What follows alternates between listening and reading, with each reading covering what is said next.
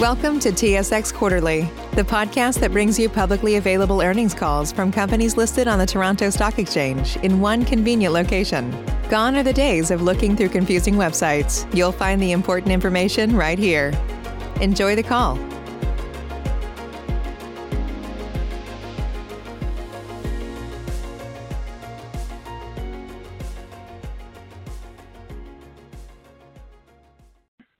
Good morning. My name is James, and I'll be your conference operator today. At this time, I'd like to welcome everyone to the Ritchie Bros. Auctioneers first quarter conference call. All lines have been placed on mute to prevent any background noise, and after the speaker's remarks, there will be a question and answer session. If you would like to ask a question during this time, simply press star and then the number 1 on your telephone keypad. If you'd like to withdraw your question, please press the pound key. Thank you. I'll now turn the call over to Mr. Zahid Mawani of Investor Relations to open the conference call. Mr. Mawani, you may begin your conference. Good morning, and thank you for joining us on today's call to discuss our first quarter 2020 results. Joining me today are Ann Fandozzi, our Chief Executive Officer, and Sharon Driscoll, our Chief Financial Officer, along with other members of management who will be available for the Q&A portion of the call. The following discussion will include forward-looking statements. Comments that are not a statement of fact, including projections of future earnings, revenue, gross transaction value, and other items, are considered forward-looking and involve risks and uncertainties. The risks and uncertainties that could cause our actual financial and operating results to differ significantly from our forward-looking statements are detailed in our SEC and Canadian securities filings available on our investor relations website at investor.ritchiebrothers.com. We encourage you to review our earnings release and Form 10-Q, which are available on our website, as well as EDGAR and SEDAR. On this call, we will discuss certain non-GAAP financial measures. For the identification of non-GAAP financial measures, the most directly comparable GAAP financial measure, and a reconciliation between the two, see our earnings release and Form 10-Q. Presentation slides accompany our commentary today. These slides can be viewed through the live or recorded webcast or downloaded from our website. All figures discussed on today's call are in U.S. dollars, unless otherwise indicated. I'll now turn the call over to Ann Fandozzi. Thank you, and good morning, everyone. These are truly extraordinary times, and on behalf of all of us at Ritchie Bros., I'd like to express our deepest gratitude to the selfless individuals on the front lines as we battle this global pandemic. Every day, we are reminded of a few things. The critical roles our service plays in the lives of our customers, the perseverance of our employees in the face of adversity, and the resilience of our business, reinforced by our unique technology-enabled multi-channel platform. Before we get into the details of the quarter, I would like to share some insights on the impact COVID-19 has had on our company. As you all know, COVID-19 has created a tremendous amount of uncertainty and financial strain for people and businesses around the globe. And although our business has not gone unaffected, we have rallied and strengthened around a common purpose, which we call our true north, being there for our customers while keeping them and our employees safe. This is our true north, and we are aligned and committed to this common purpose. At a time when our customers need liquidity most, I am so proud of the resiliency demonstrated by our employees and their commitment to our customers and each other. One often hears about a company's culture, sometimes a thing difficult to put into words. Well, after just a few months at Ritchie Bros., I can tell you our culture is all about customer focus, perseverance, and heart. I am proud of how quickly we pivoted our business. In a matter of 96 hours, we transitioned 100% of our business to online sales with flexible work arrangements and our people remotely supported by technology and working in safe environments. It's clearer than ever that our multi-year investments in digital capabilities have prepared us well for this moment, which has turned very much into a competitive advantage for us. It is also important to recognize that we entered the situation with an exceptionally strong balance sheet and liquidity position. And from a financial and business continuity standpoint, we are well positioned to continue operating and creating long-term value for our stakeholders. Despite challenges that arose during the quarter from COVID-19, our team delivered very strong first quarter results. Sharon will take you through the operational and financial highlights, but to deliver 24% earnings per share growth while achieving better than expected outcomes for our consignors in the midst of a crisis is nothing short of exceptional. Now turning to slide 5, I will spend a few minutes describing our response to COVID-19. From the beginning of the crisis, we established 3 key priorities which governed our response efforts.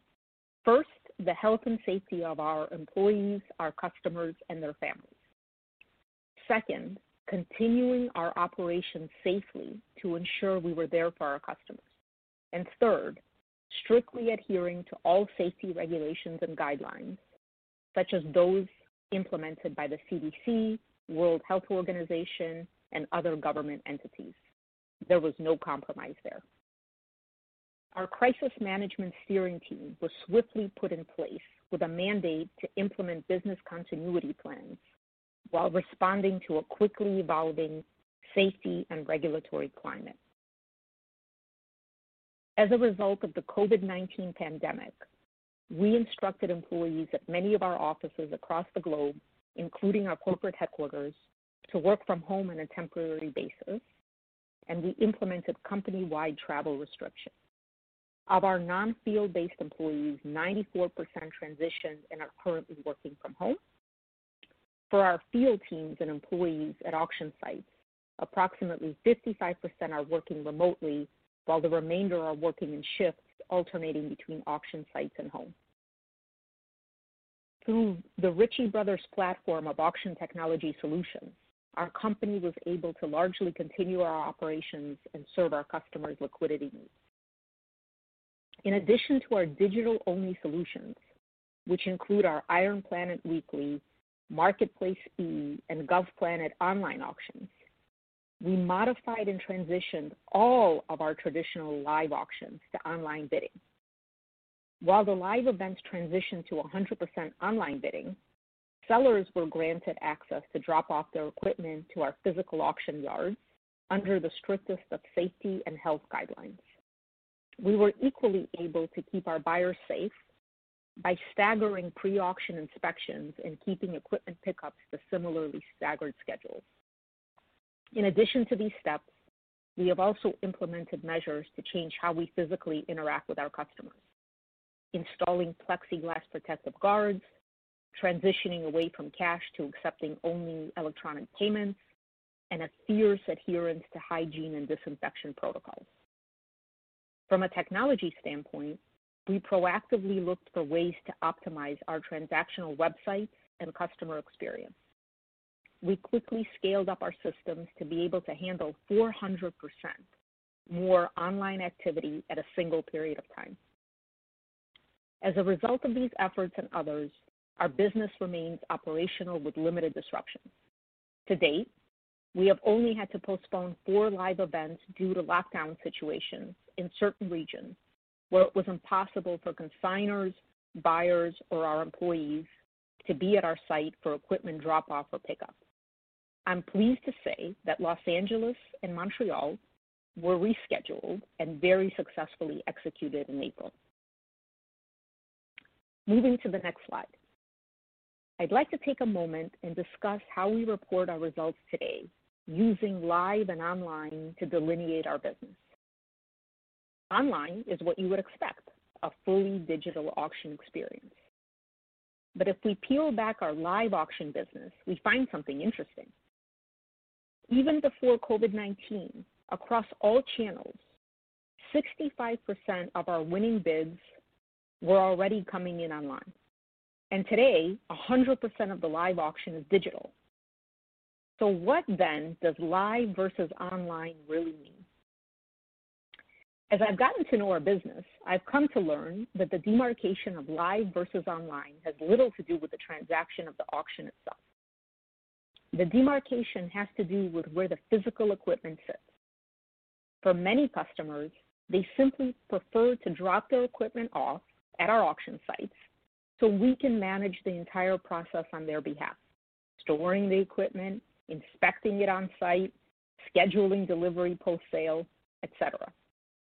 For other customers, they prefer to hold on to the equipment and for us to provide our services, like inspections, title and lien search, closing of the transaction, etc., remotely.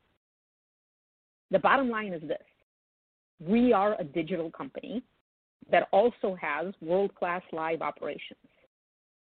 This is a key source of competitive advantage, allowing us to be there for our customers however and wherever they need us. With that, let me transition the call to Sharon to discuss the quarter's operational and financial highlights. Thank you, Ann, and good morning, everyone. We have a lot to cover today, so I'm going to jump right in. Our first quarter GTV was down 2% and was adversely impacted by 4 auction postponements in Japan, Italy, Los Angeles, and Montreal. For a comparable reference, these 4 auctions generated $63 million in GTV in Q1 last year. So on that basis, and adjusting for these timing differences, our GTV would have been up 3% on a comparable basis. Total GTV purchased online was 75% this quarter, up from 60% in Q1 of 2019. This includes the last 2 weeks of March, where 100% of all purchases were completed online. In addition, our pure-play online GTV from Iron Planet Weekly, Marketplace E, and GovPlanet had robust growth of 17% in the quarter. Our live auction GTV declined 6%, primarily due to the auction postponements, or essentially equal to last year on a comparable basis after removing these events from the 2019 base. In the U.S., both the regional and strategic accounts teams once again delivered another strong quarter. The team delivered positive GTV growth across all channels and posted its largest quarter in the history of our U.S. business. The live event growth was particularly impressive as the team rallied to overcome not only the lower comparable year-over-year Orlando event, but also the effect of the postponement of our LA auction. The Canadian team came off of a challenging Q4 and were trending well through mid-March, but ultimately posted a decline in GTV for the quarter due to the postponement of the Montreal auction. Excluding this postponement, our Canadian team would have delivered positive GTV growth. Eastern Canada continued to outpace the rest of the country and once again delivered strong results. We also had strong online growth from Marketplace E, which was up 111% in the quarter. GTV in our international group was down sharply in the quarter, principally driven by 3 factors. First, the international region was already navigating economic uncertainty and a general slowdown in Europe and Asia. Second, we were also cycling strong non-repeating inventory packages from Q1 of last year. And third, the compounding effects of COVID-19. The COVID-19 impacts were more pronounced in our international region as the spread of the virus began in mid-February, resulting in lockdowns and social distancing challenges ahead of North America. With much of the European region and Asia Pacific in lockdown, we had to postpone our auctions in Japan and Italy. The international team moved all other live auctions over to online or timed auction lot capabilities. Notably, our Australian team moved their live auction events over to the Iron Planet Weekly featured platform and had huge success with that online model in the quarter, with both positive buyer and seller reactions. Overall, our operational metrics remain strong, with year-over-year growth in most of our key measures. With the shift to 100% online, our digital marketing team kicked into high gear, creating strong demand and bringing the buyer base like no others in our industry can do. Moving now to the financial highlights. Our total revenue decline of 10% was primarily from our 31% decline in inventory sales revenue, partially offset by the 6% increase in service revenues. Commission revenues increased 1%, with fee revenue up 12% in the quarter. Fee revenue was up as a result of our fee harmonization, which incidentally we will lap on June 1st, a higher volume of small lots, and our Lake and Gov Planet auction events. RBFS also produced double-digit revenue growth of 16%. Our operating income was up 1%, driven by our service revenue growth and solid operating leverage, partially offset by approximately $2 million of non-recurring depreciation and amortization and other expenses. These costs relate to the termination of a UK business arrangement for our Gov Planet business unit, the collapse of a U.S. property transaction, and executive departures announced during the quarter. Net income improved 26% from the combination of operating income growth, lower interest expenses, a lower year-over-year effective tax rate, and a receipt of $1.7 million of proceeds on contingent consideration from the sale of our Machinio investment in 2019. Before I move on, I would like to inform everyone about a subsequent event which will need to be considered for Q2. On April 8, 2020, the United States Department of Treasury and the Internal Revenue Service published final regulations related to hybrid transactions that were introduced in the initial U.S. Tax Reform Act. Based on earlier preliminary regulations and in accordance with generally accepted accounting principles, we recorded income tax benefits of approximately $6 million in the 12 months ended December 31st, 2019, and $1 million in the 3 months ended March 31st, 2020, which will be effectively nullified by these final regulations. As a result, we will be reflecting an unfavorable adjustment of approximately $7 million in our second quarter earnings. Excluding the impact of this retroactive charge, we expect our go-forward tax rate to be in the range of 25% to 27% for subsequent quarters. Turning to our auctions and marketplaces segment, service revenue was up 8% in the quarter. On a regional basis, U.S. service revenue increased 17%, driven by higher fees from our harmonization, GTV growth, and very strong guarantee rate performance versus Q1 of last year. Canada's service revenues decreased 6%, primarily due to lower commissions and fees earned on lower service GTV as a result of postponing our Montreal event. This was partially offset by an increase in revenue driven by fee harmonization. Our international service revenue decreased 23%, primarily due to lower commission and fee revenue from sharply lower GTV, resulting from the postponement of 2 live auctions impacted by the COVID-19 pandemic and lower overall volume of contracts in this region. On a rate basis, we were pleased with our A&M service revenue rate coming in at 13.5%, roughly 130 basis points higher than last year. The rate improvement was due to fee revenue growth from the harmonization, plus our Lake auction and Gov Planet sales. Moving on to our auctions and marketplaces segment inventory sales revenue. The 31% decline in our inventory sales revenue was due to lower inventory volumes in our international and U.S. regions, partially offset by stronger performance in our Canadian region. The 31% decline was not attributable to any COVID-19 related impact.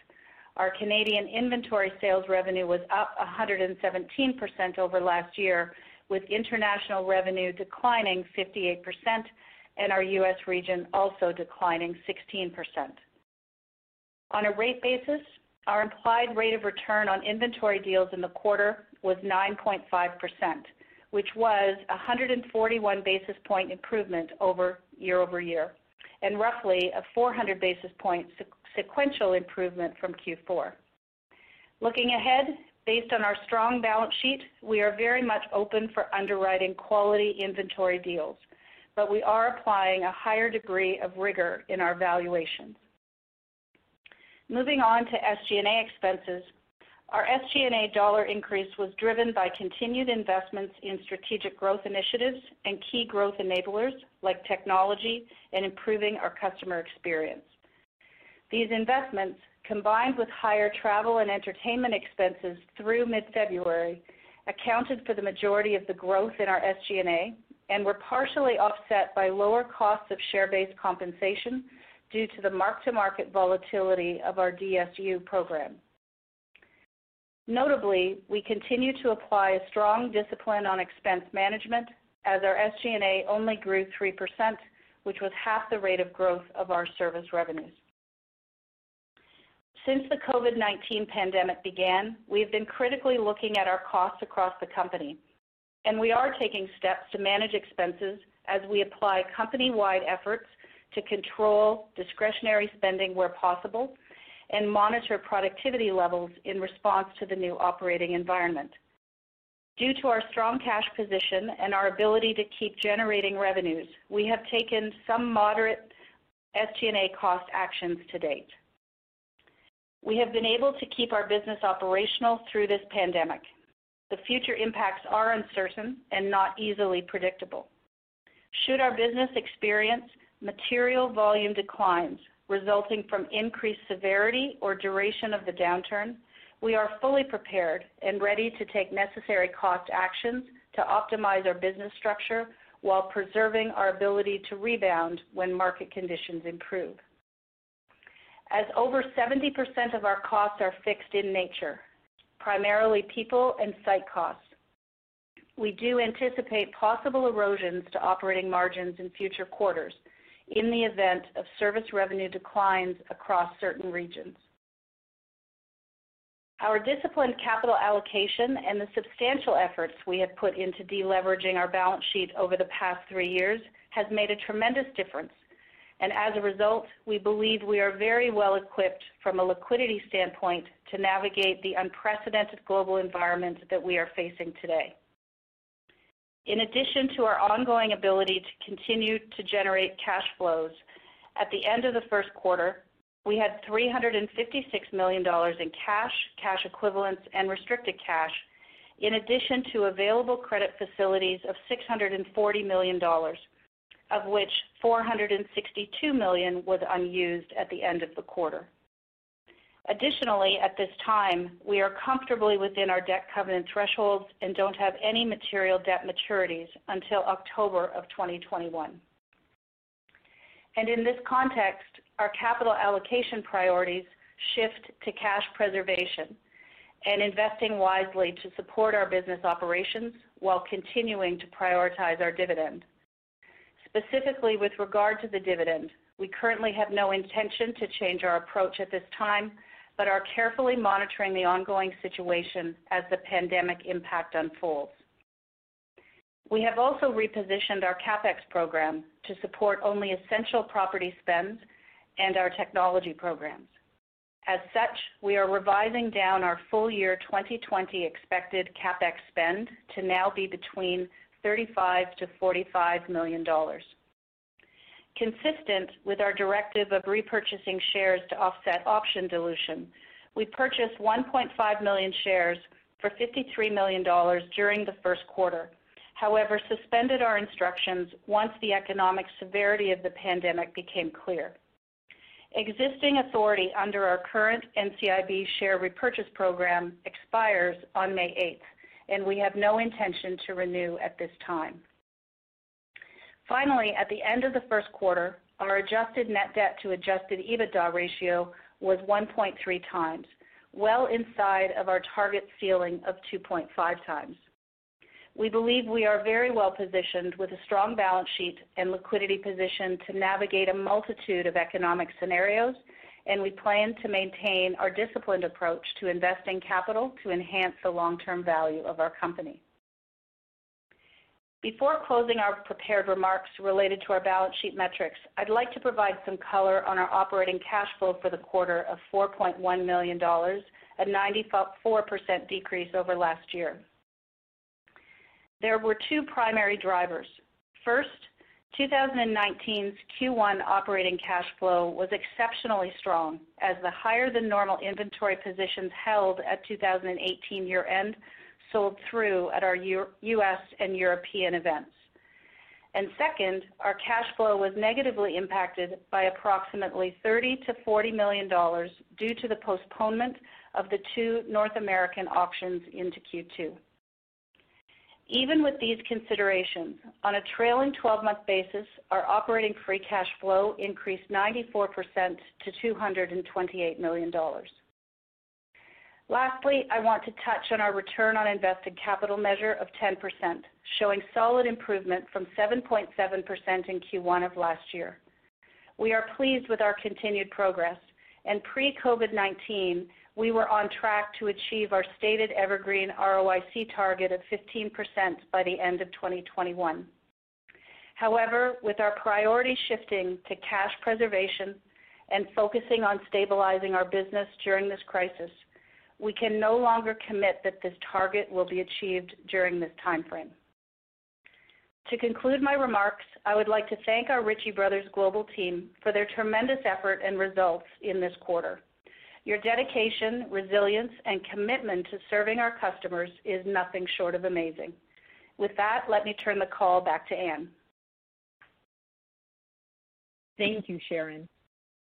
In these moments of uncertainty, it is clear just how much of an asset and competitive advantage our multi-channel platform truly is. As an example of the power of our platform, in our recently completed Los Angeles auction in April, 84% of the equipment received online bids even before the auction started via a feature we call Priority Bid, which opens up well in advance of auction day. As a further nod to our technical agility, we quickly shifted all our agricultural auctions to timed auction lots. While in Australia, we combined several technologies and offered the market a unique Iron Planet eReserve solution.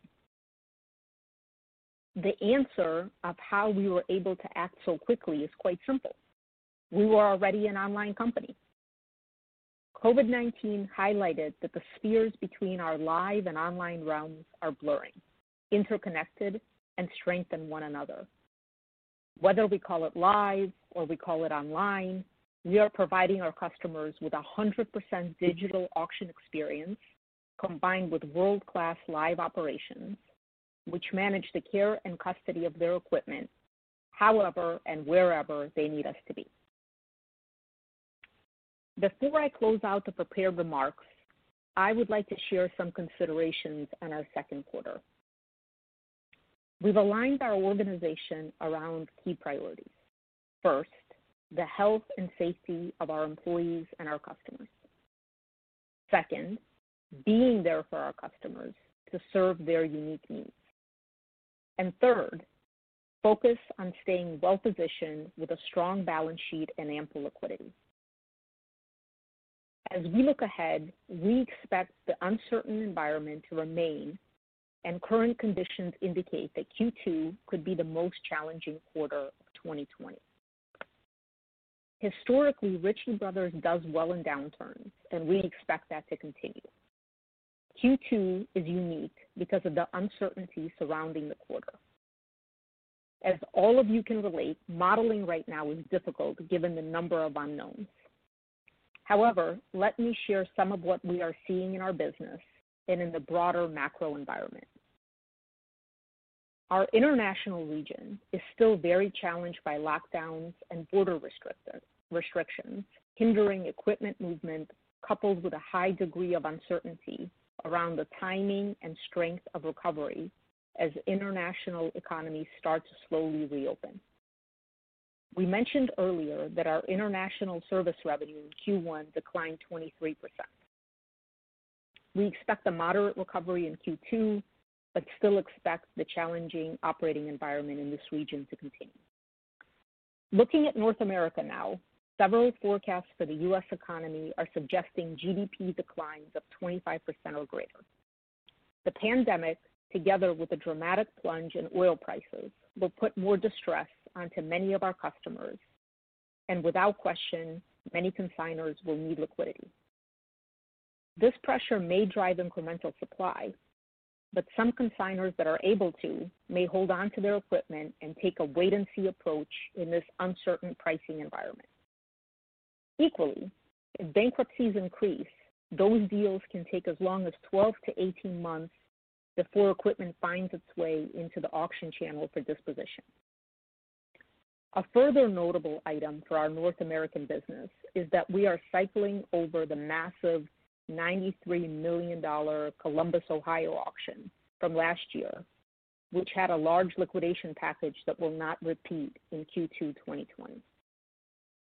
Looking at current trends, we're about a month into our quarter, and so far we're off to a reasonable start.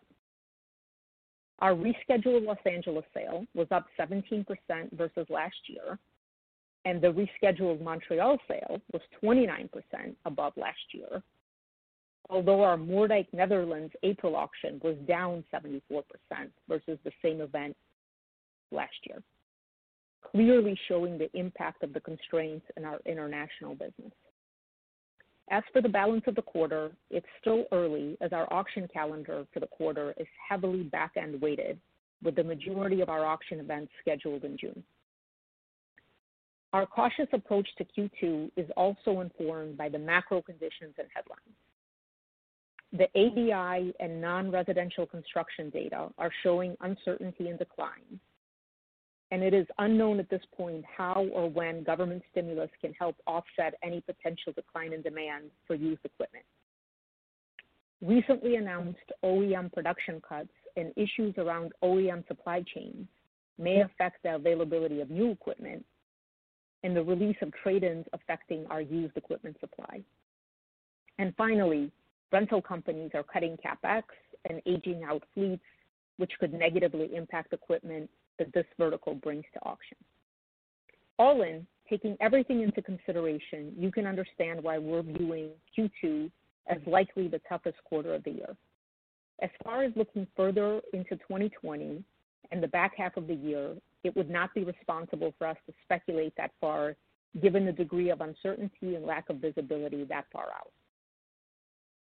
In closing, while the near term will be challenging, we remain very confident in the strength and resiliency of our business over the long term. I want to thank our employees for their dedication and hard work. There is nothing normal about the situation in which we find ourselves today, and our employees have risen to the challenge, taking the extra steps necessary to keep each other safe and to serve our customers. I could not be prouder to be a part of this great company. With that, operator, please open the line to questions.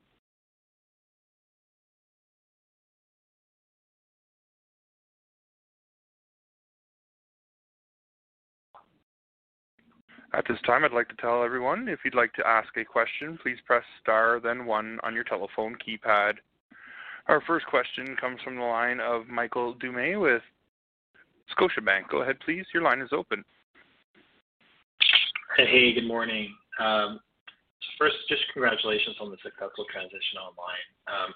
So understanding it's still early, I wanted to get a sense for one, how long you expect to maintain online-only auctions. Two, what long-term implications you see from this transition. And three, just, where this places you amongst your competitors and the implications for market share going forward. Hi, Michael. Ann Fandozzi here. Happy to handle the question. So the answer to the first question of how long we expect to be online only, I think we're going to let the surroundings, the environment dictate that. Our business has proven that we can continue to operate and candidly thrive, keeping our customers and employees safe while driving a very healthy marketplace. So the timeline of that will continue. Your broader questions of COVID-19 learnings, it's actually been, for me, I'm kind of just through my 4th month. It's been a fascinating journey to see all of the learnings in small ways and in very, very big ways. So on the small side of the front, it's been fascinating to see how remote work arrangements can very much work for us, allowing us to leverage talent in many parts of the globe virtually. So that for sure we're going to take that forward. But also really dispelling this live versus online kind of dichotomy of our business. So kind of what I said in the prepared remarks.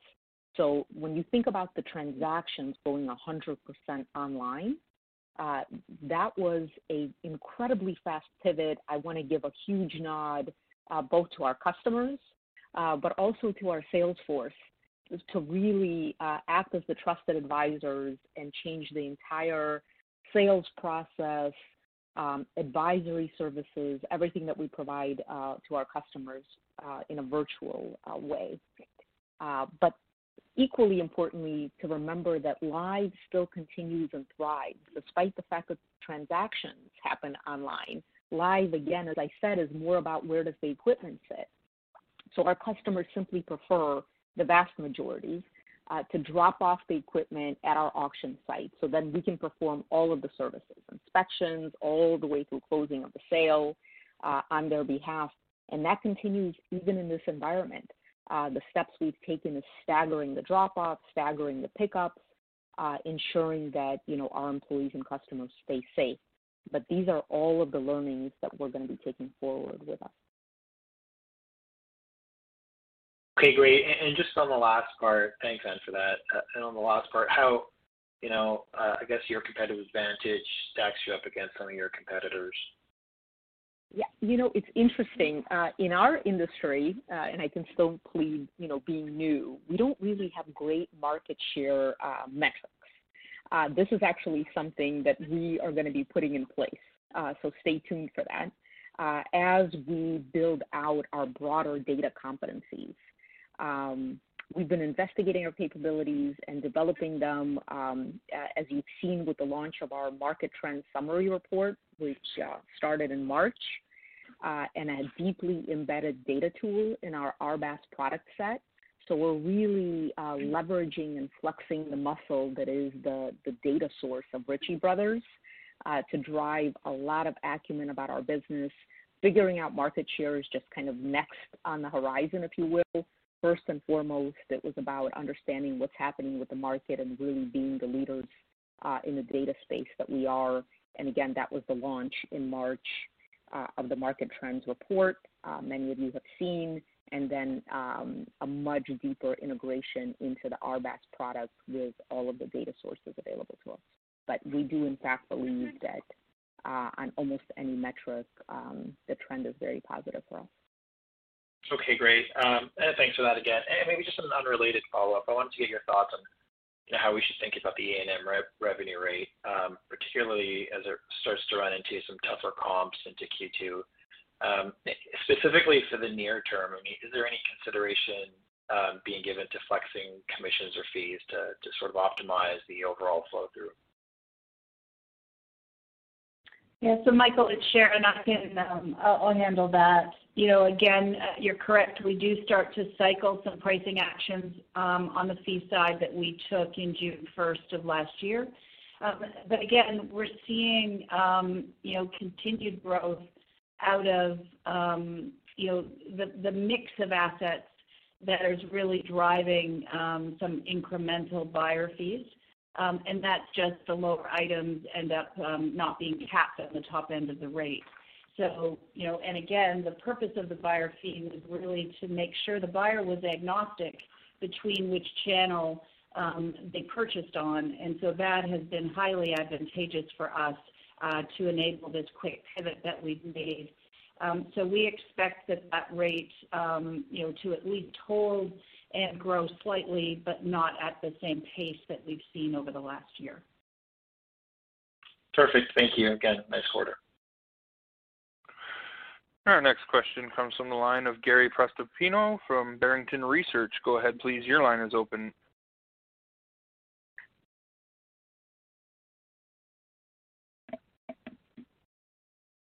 And our next question is from Gary Prestopino with Barrington Research. If your line is muted, please unmute your line.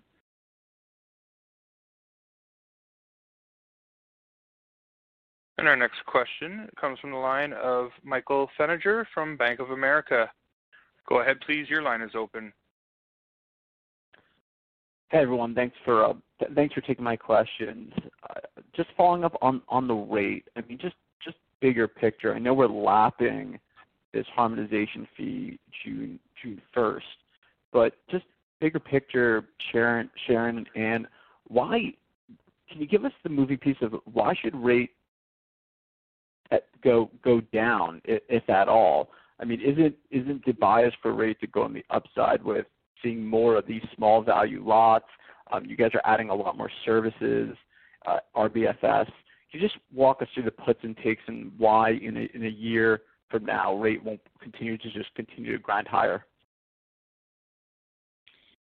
So again, Michael, I'll take that. So just the first question was related to our A&M rate. So that does not benefit from all the services that you talked about in terms of Ritchie Brothers Financial Services. And we did say that we don't expect it to decline. We just don't expect the rate of increase to be at the same rate that we've seen for the last year. So we are still expecting it to hold and increase. And you're absolutely right. As we continue to drive further growth through our other value-added service offerings that don't come with GTV, you would see top of the house, revenue rate increases that we would expect to continue to drive growth in future quarters. Thanks. And the underwriting, I mean, you guys were able to put up an impressive quarter with underwriting, I think, of only 15% of GTV, very low. How do you guys manage this going forward? Because obviously there's been some years where you have a supply-demand imbalance and you get caught off sides with the at-risk portion of the business. So I'm just curious if you see yourself driving that 15% of underwriting up and how you guys are going about that.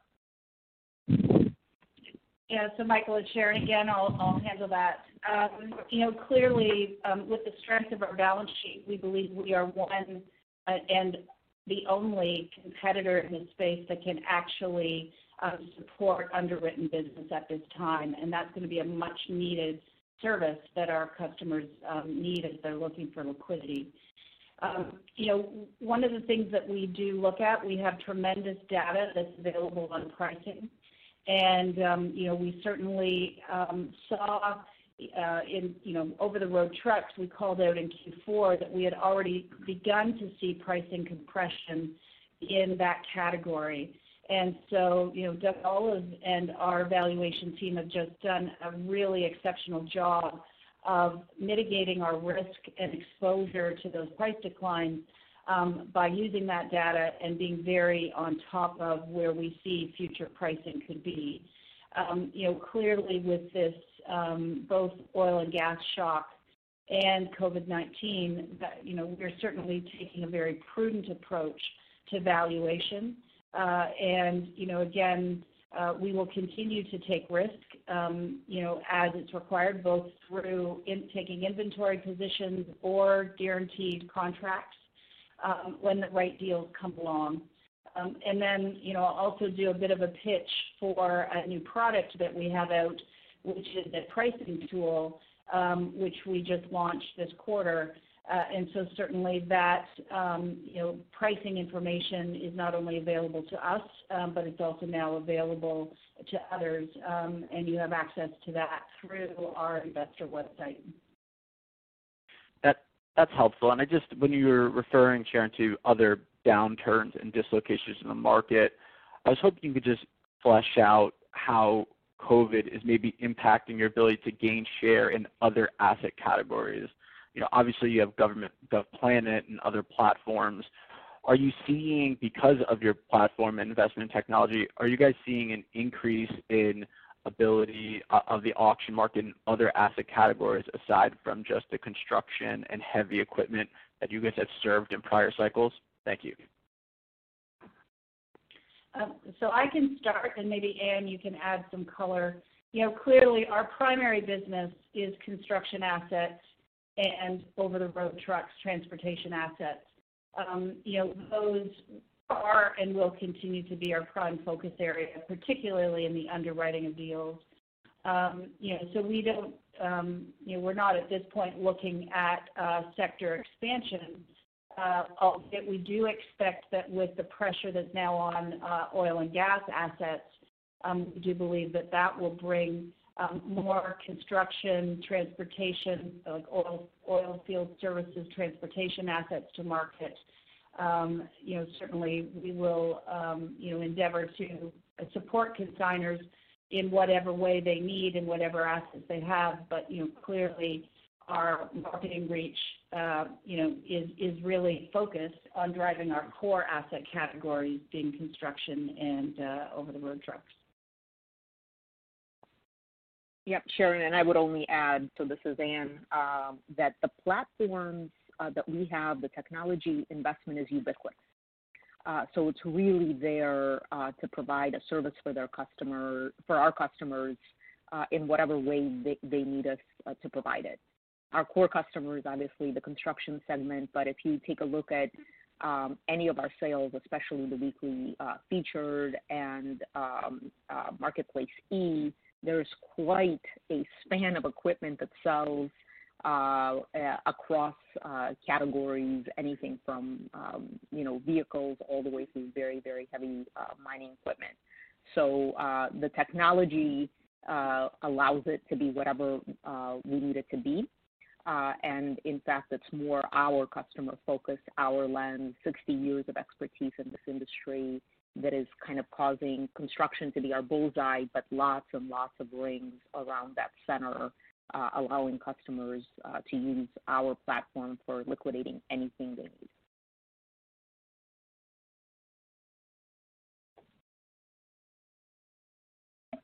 And our next question comes from the line of Scott Fromson with CIBC. Go ahead, please. Your line is open. Thank you. Good morning. So given the pain to your competitors in physical auction, are you planning to put some initial efforts into identifying the competitors' assets that could bolster certain geographies or auction product lines, or are you already well into this process?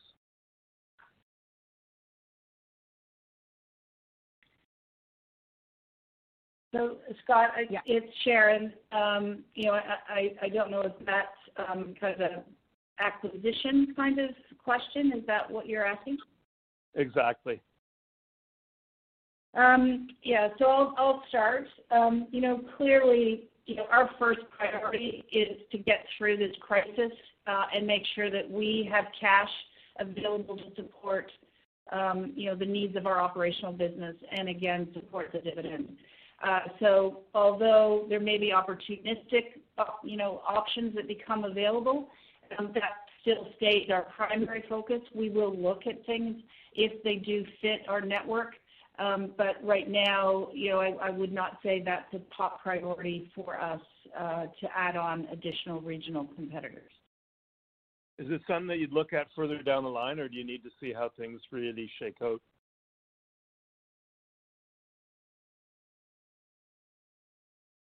Yeah, so, clearly we're always looking at acquisitions that we think make sense. We've got the technology that, actually takes us beyond regional boundaries. So our approach on regional acquisitions and consolidation, we believe that our technology is actually the primary weapon to basically allow for that growth. But as I said, we're always open to looking at opportunities as they arise. Thanks. That makes sense if this pandemic permanently changes the kind of the landscape of how auction is done. Thanks. That's very helpful.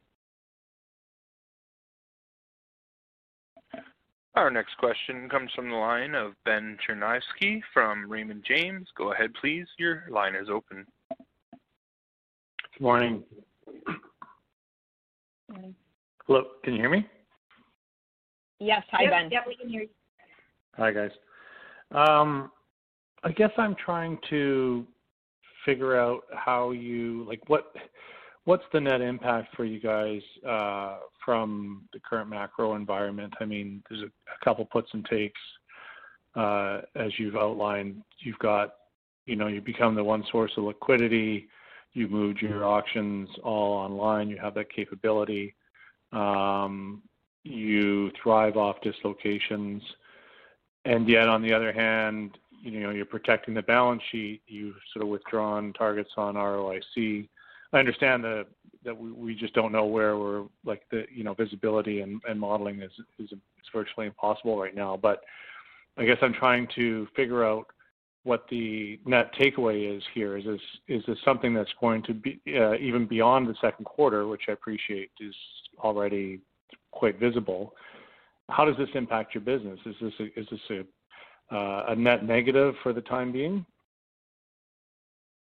Yeah, so let me start, and so this is Ann. Hi, Ben, and then Sharon can, of course, add in. So modeling, I think, is the key word here, Ben. So we are running scenarios, taking all of the publicly available information and running model after model. So we have models that look like L's that says, recovery will be a ways away. We have models that look like V's that have a much deeper trough, but then a fairly quick rebound, and then we have W's that kind of bounce around.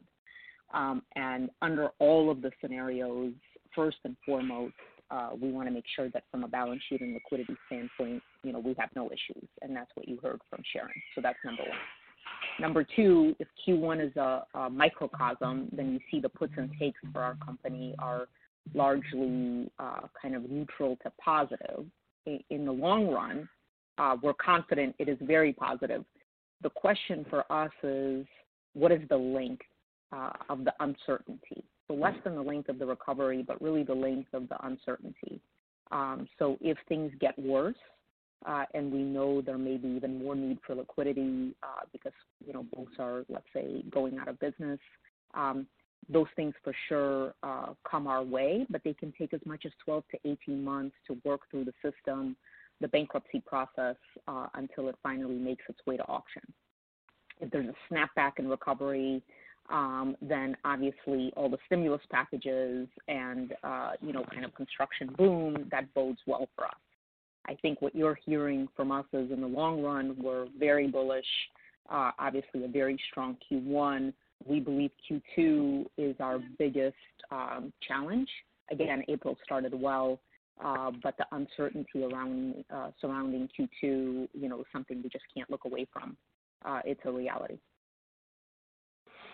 And I appreciate that you've migrated these events online and that most people are already bidding online anyway, but how do you fill the pipeline of your business is very relationship driven, very transactional. Your territory managers are out there hustling deals every day. How do you fill the pipeline of lots and transactions when you're under a lockdown, travel restrictions, customers won't let you on their sites to inspect, or if they do, it's very difficult to do that? What's the net impact of those kinds of variables on your business? Yeah, so Ben, I have had some really incredible learnings since I've been here and very positive surprises.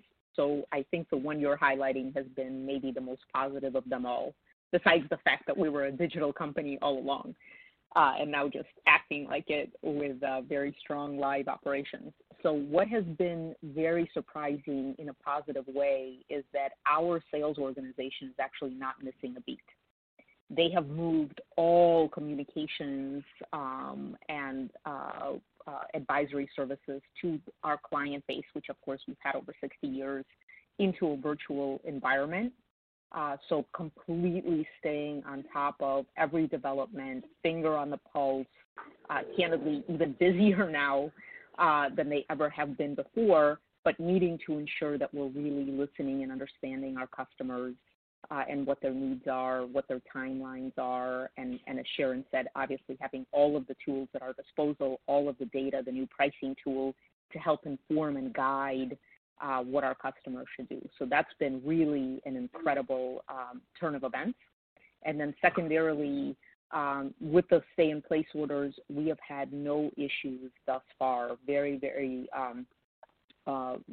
very spotty, if any at all, on inspection services. So our inspectors are out and about, obviously taking all of the health and safety precautions, but inspecting products, bringing them to market. So on the sales side, on the inspection side, on the supply side of the business, it has stayed very, very strong in a virtual environment. It's just really a testament to this business.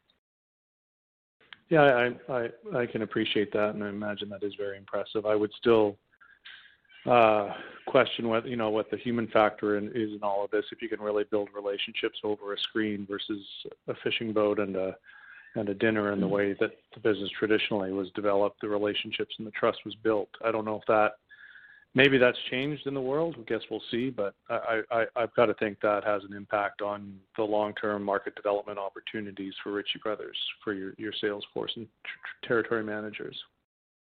But let's hope in the long run we can get back to boat fishing trips and dinners. Let's hope we're not at home forever. Yeah, no kidding. And so I guess another long-run question then, just given what's happened here in your transition to the digital platform, do you see a permanent change in the model when we do return to normal? Like, do you think you need live auctions anymore? Do you need the big bidding booths and as many sites as you've got? Or, does this, I appreciate the central depository component of the business, but like the model could look radically different if you really don't think you need these yards anymore, or as many of them. Okay. So Ben, that is a interesting question, and that's been my biggest aha since I've been here. Is really when I came in, I was thinking of our live operations versus online more as you would think about them in a retail landscape, right? So you're shopping at a physical brick and mortar store. Tomorrow, I'm home and I click on a button, and the warehouse that used to ship something to the physical store just ships it to my house. That was my preconceived notion coming into Ritchie Brothers. What I have found coming in here is that is really not what online versus live is for us, kind of as I shared a little bit in the prepared remarks. As you stated, the majority of our actual transaction, the bidding of a live auction, already was happening online. So when we say we were always a digital company, that shift was more about the technology back end, ensuring we can handle the higher volume flow, but all of our systems and processes were set up to handle it already because that's who we were. Live for us is really about putting yourselves in the shoes of a customer and understanding what they want to do with the equipment. And the vast majority of our customers want to hand over their equipment, when they no longer need it, for us to handle soup to nuts. So drop it off at a site. We do the inspection. We do all the title and lien work. We prep the product. We handle, customers coming in to take a look before an auction. We obviously manage the transaction. And then we are the ones that manage the kind of pickup and delivery part of it. That is the vast majority of our customers want that, desire that. That's a huge source of advantage for us, and really world-class live operations that allow that to happen. Some portion of our customers say, no, look, I don't mind. I'm going to keep the product here to, and handle everything remotely, where we send out inspectors, kind of do everything virtually with the title and lien search. The customer then kind of handles the interaction with the seller to ensure pickup, and we still close the transaction. So I think as we think about live sites, it actually has very little to do with the auction and the transaction itself. It has to do with this critical service we provide for customers for care, custody, and control of their products. We intend to be there for our customers, however, whenever they need us, and the thinking around number of sites and all of that will be through that lens in terms of providing service to our customers, and not at all around, a day of auction, since even before this, the vast majority of that did not happen at the live auction site. Yeah, and proximity to airport and hotels to facilitate on-site bidders and those kind of factors in where you located your auctions, how big they were, the live auctions, that would all change or could all change. I think all of that is, in consideration, but first and foremost is ensuring that we provide the service that our customers want, need, and clearly value. Okay. Thanks a lot. Thanks for answering the questions. Thanks, Ben. And again, as a reminder, if you'd like to ask a question, please press star followed by the number 1 on your telephone keypad. Our next question comes from the line of Cherilyn Radbourne with TD Securities. Go ahead, please. Your line is open. Thanks very much, and good morning. So on balance, your outlook commentary for Q2 was pretty cautionary, and I guess I'm just trying to square that against some pretty impressive performance at the Montreal and LA auctions in April, really kind of at the height of the lockdown in this part of the world. Is there a reason that we shouldn't see those as sort of encouraging data points? Yep. So Cherilyn, hello, it's Ann. That's why the answer is, of course, April encouraging. The answer also is Q2 is fraught with uncertainty. And this is more kind of on the macro considerations, or even company specific. So just some facts that I highlighted during the prepared remarks, but let me bring them more to life, right? It is a fact we're going to be lapping a Columbus, Ohio auction versus Q2 of last year that's not going to repeat. It is a fact that our international business was hit hardest, and we don't expect that to significantly change in Q2. Other macro considerations, and we're hearing them candidly as much from you guys as anybody else, which is obviously the volatility in the oil and gas sector and what is that going to mean. Some OEMs taking production cuts. So does that mean there's a short-term supply chain impact? Rental companies potentially cutting CapEx or holding on to equipment a little bit longer. Again, we believe these are short-term in nature. Of course, the question is how short-term. So again, that's why all of that makes us cautious about Q2 and potentially making that the toughest quarter of the year. Your comments, Cherilyn, are exactly right in terms of from any kind of reasonably long-term perspective. This is a company that does well, period, in good times and in bad. It's during the short periods of uncertainty that we find ourselves here for Q2 that we want to be cautious in our approach. Okay. And do you have any theory as to why, the mobility of equipment and lockdowns have had a greater impact on your international territory versus domestically in North America? Yeah, so I think it's a little bit back towards Sharon's comments in the beginning, which is those markets were already soft even in the back half of last year. So that's number one. Number two, COVID hit first, and it hit hardest. Obviously, Asia, then spreading to Europe. One of the first outbreaks in Italy happened to be very, very close proximity to that site. So I would say the backdrop was not, the trend was already soft coming in, and then it was hit hardest, and now is slowly reopening. We're very cautious. We're optimistic about what we're seeing. But again, the thought of that kind of turning on a dime in Q2, that is not something that we think is a high probability event. Yeah. And Carl is also on the line if you wanted to add anything from an international. Sure, Cherilyn. I think the question around the border control, so the difference between North America and Europe mainly, in North America, if someone buys something in Washington State and wants to take it to California, there's no quarantine when you go back and forth. Compared to Europe, now with the border closures, when a customer from Poland goes to Germany to buy something, the driver has to quarantine for 14 days, and vice versa. When they go back to Poland, they have to quarantine. So that's kind of put a damper on how the equipment's moving from country to country, even within the EU. Okay, that's very helpful color. Maybe if I can just sneak in a last one. You came to the end of your initial performance period on GovPlanet. You've renewed that for a year. Maybe you can just comment on how you would evaluate that first 2-year performance period in terms of cross-selling with the existing Ritchie Brothers customer base and the return on capital employed into things like warehouses and inventory?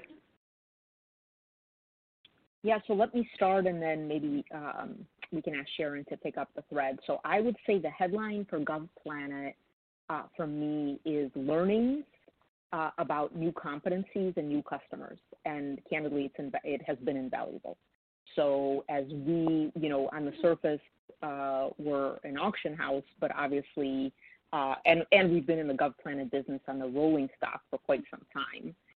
Really, it's the non-rolling that was new to us, required us to build warehousing competencies, a different kind of interaction with customers, and I feel like that's been tremendous.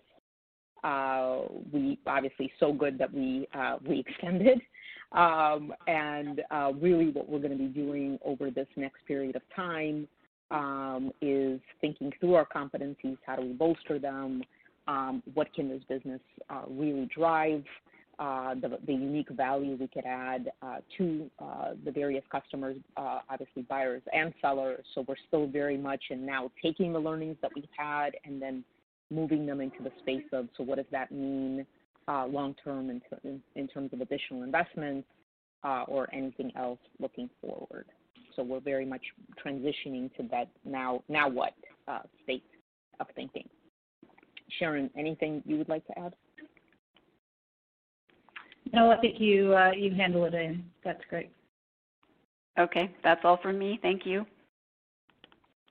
Thank you. And our next question comes from the line of Kevin Condon with R.W. Baird. Go ahead, please. Your line is open.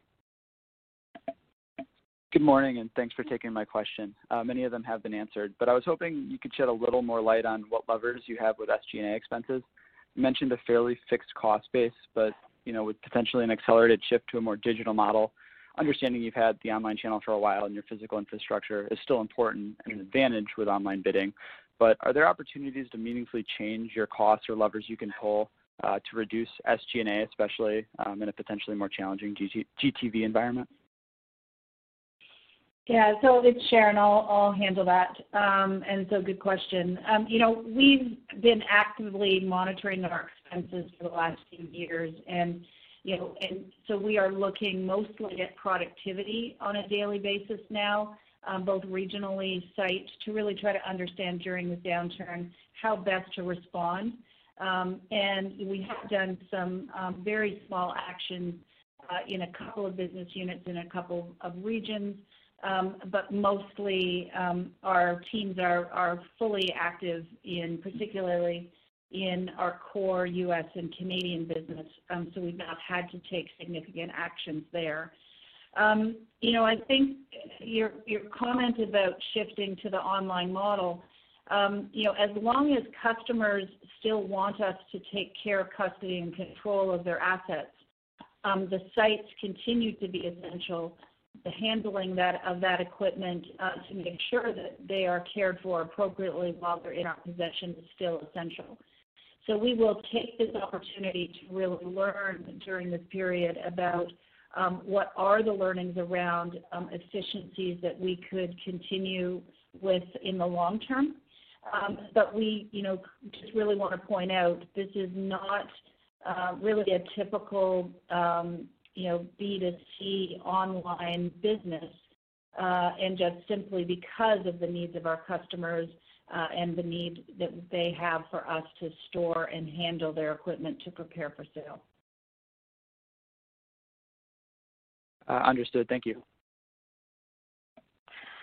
And there are no further questions at this time. I'd like to turn the call back over to Mr. Mawani for some closing remarks. Thank you, James, and thank you, everyone, for joining us on our first quarter call. If you have any further follow-up questions, please don't hesitate to reach out to me. Otherwise, we look forward to speaking with you all again in August for our Q2 call. With that, we'll conclude our call. Thank you very much. This does conclude today's conference call. You may now disconnect.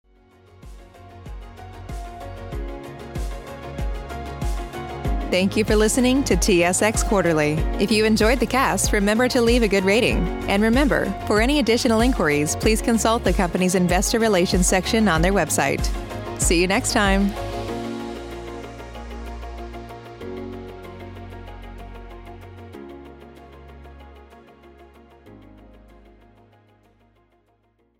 Did you know a 2018 study showed half of prenatal vitamins tested had unacceptable levels of heavy metals?